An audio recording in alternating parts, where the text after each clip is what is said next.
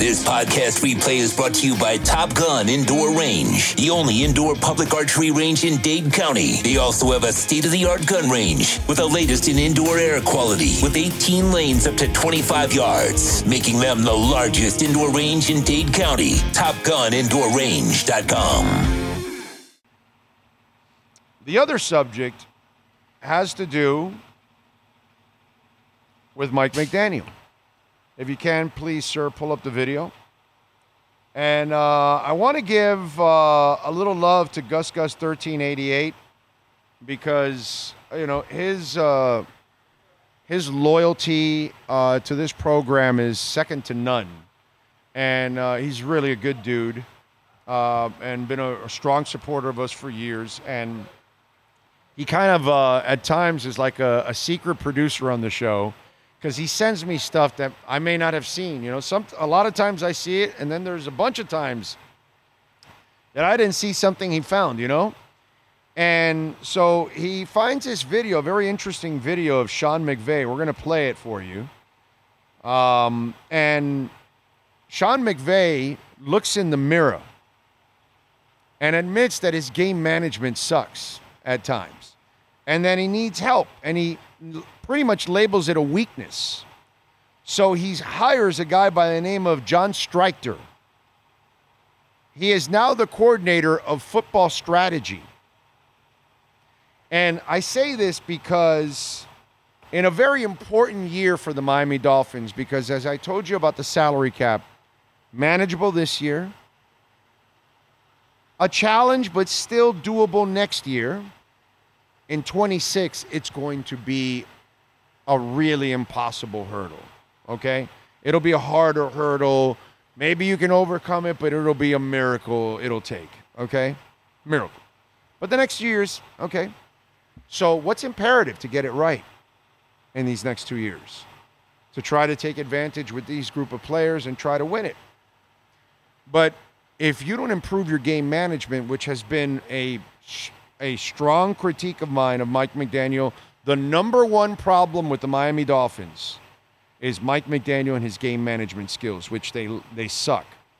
So here's Sean McVay openly admitting it and then talking about adding a gentleman that is helping him with game management because he makes too many mistakes during the game. Here we go. Here's Sean McVay. For John Streicher's responsibility. Not use my timeouts in the second half until I need to. No, really, here's what I would say.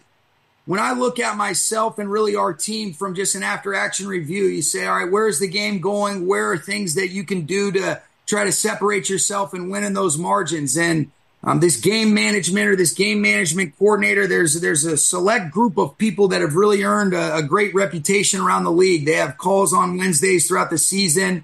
They're really passionate about trying to be able to give each team an edge. And you look at what this guy's reputation has been in Tennessee, working closely with Mike Vrabel. And I think from afar, I've always admired and respected the way that they handle situations. There's an innate understanding of the rules and how to be able to use those to your advantage. Clock management, some of the situational things that do end up coming up. He's done a lot of different things for Tennessee, but when they ended up having to transition, he was a guy that became available, and you wanted to be able to jump at the opportunity to get him on board because I think he's going to be really valuable. I've really enjoyed being around him in the short amount of time and getting some exposure to just the passion he has for that specific part of the game, while also having a big picture capacity for it schematically and then also being able to evaluate personnel. So that'll be the focus and concentration. I think it'll be evolving. You know, we were sitting down the other day and he was talking about all the different roles and responsibilities that he carried in Tennessee, and a lot of those will be carryover. But I thought it was important that we put somebody in that role to be able to be, just more consistent and help me be better for our football team. And he's somebody that I'm going to really rely upon, and I think he's going to help us out a lot. Thanks, Sean. I can only... Jordan. Oh, wait. Go ahead. Hey, Sean, following up on that question, what was that like for you, recognizing that was something, I mean, as you've sort of joked about, and even in this interview, like recognizing that was something that maybe you wanted to look into adding to your staff in this way? I know you've had people weigh in in the past, but this seems like a very clearly defined asset for you and for you guys. It does, Jordan. And we've had coaches that have kind of carried dual responsibilities. I think it was important to be able to isolate that separately because of where the landscape of the league is going. And because if you're just being honest, I know I can improve in that area for our football team. And so you always want to take steps in the right direction. And that's not perfect by any stretch, but I do respect the track record. And he's a guy that is so well respected in that arena. And you can see the influence that he had on a lot of situations being handled the right way in Tennessee over the last handful of years with the responsibility that he had for Vrabes. As soon as he became available, the people that carry the highest reputation in that network of coaches or people that operate in that circle immediately, oh, you got to go get Stretch. He's the best out there. And immediately we wanted to be able to act on that. And I give a lot of credit to Brian Zanders. He's so in tune with some of that stuff. He recognized and identified that right away. Chase Blackburn was able to provide, great insight into the value that he had from when he was in Tennessee for that year. And we wanted to be intentional and proactive about trying to be able to get him on board with us because I know he was going to have some options, and I'm glad that it worked out that he's here. All right. All I can tell you is Mike McDaniel, go look at what Sean McVay is doing. You desperately need this. Desperately need this. And by the way, they got him from where? Who beat Miami at the end of the season to make their season just completely go awry? Tennessee.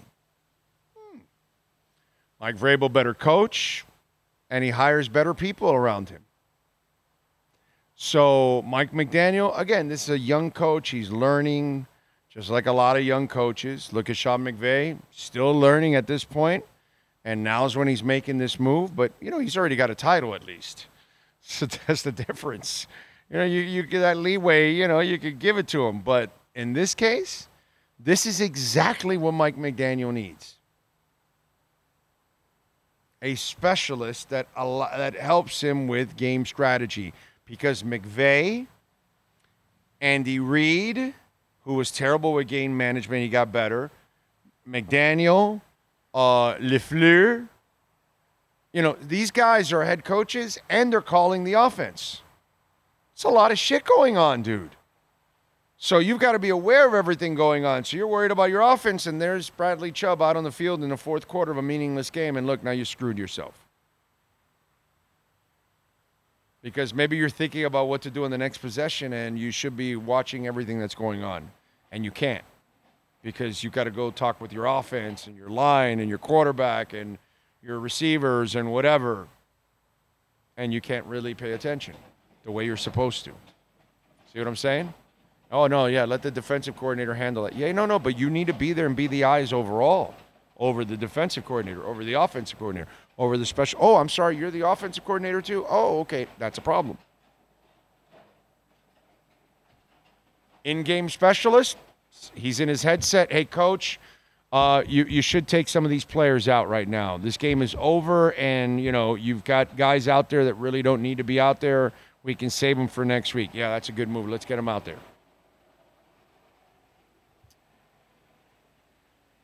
So I saw that, and thank you, Gus. Appreciate you sending me that. I said, this is exactly what Mike McDaniel needs.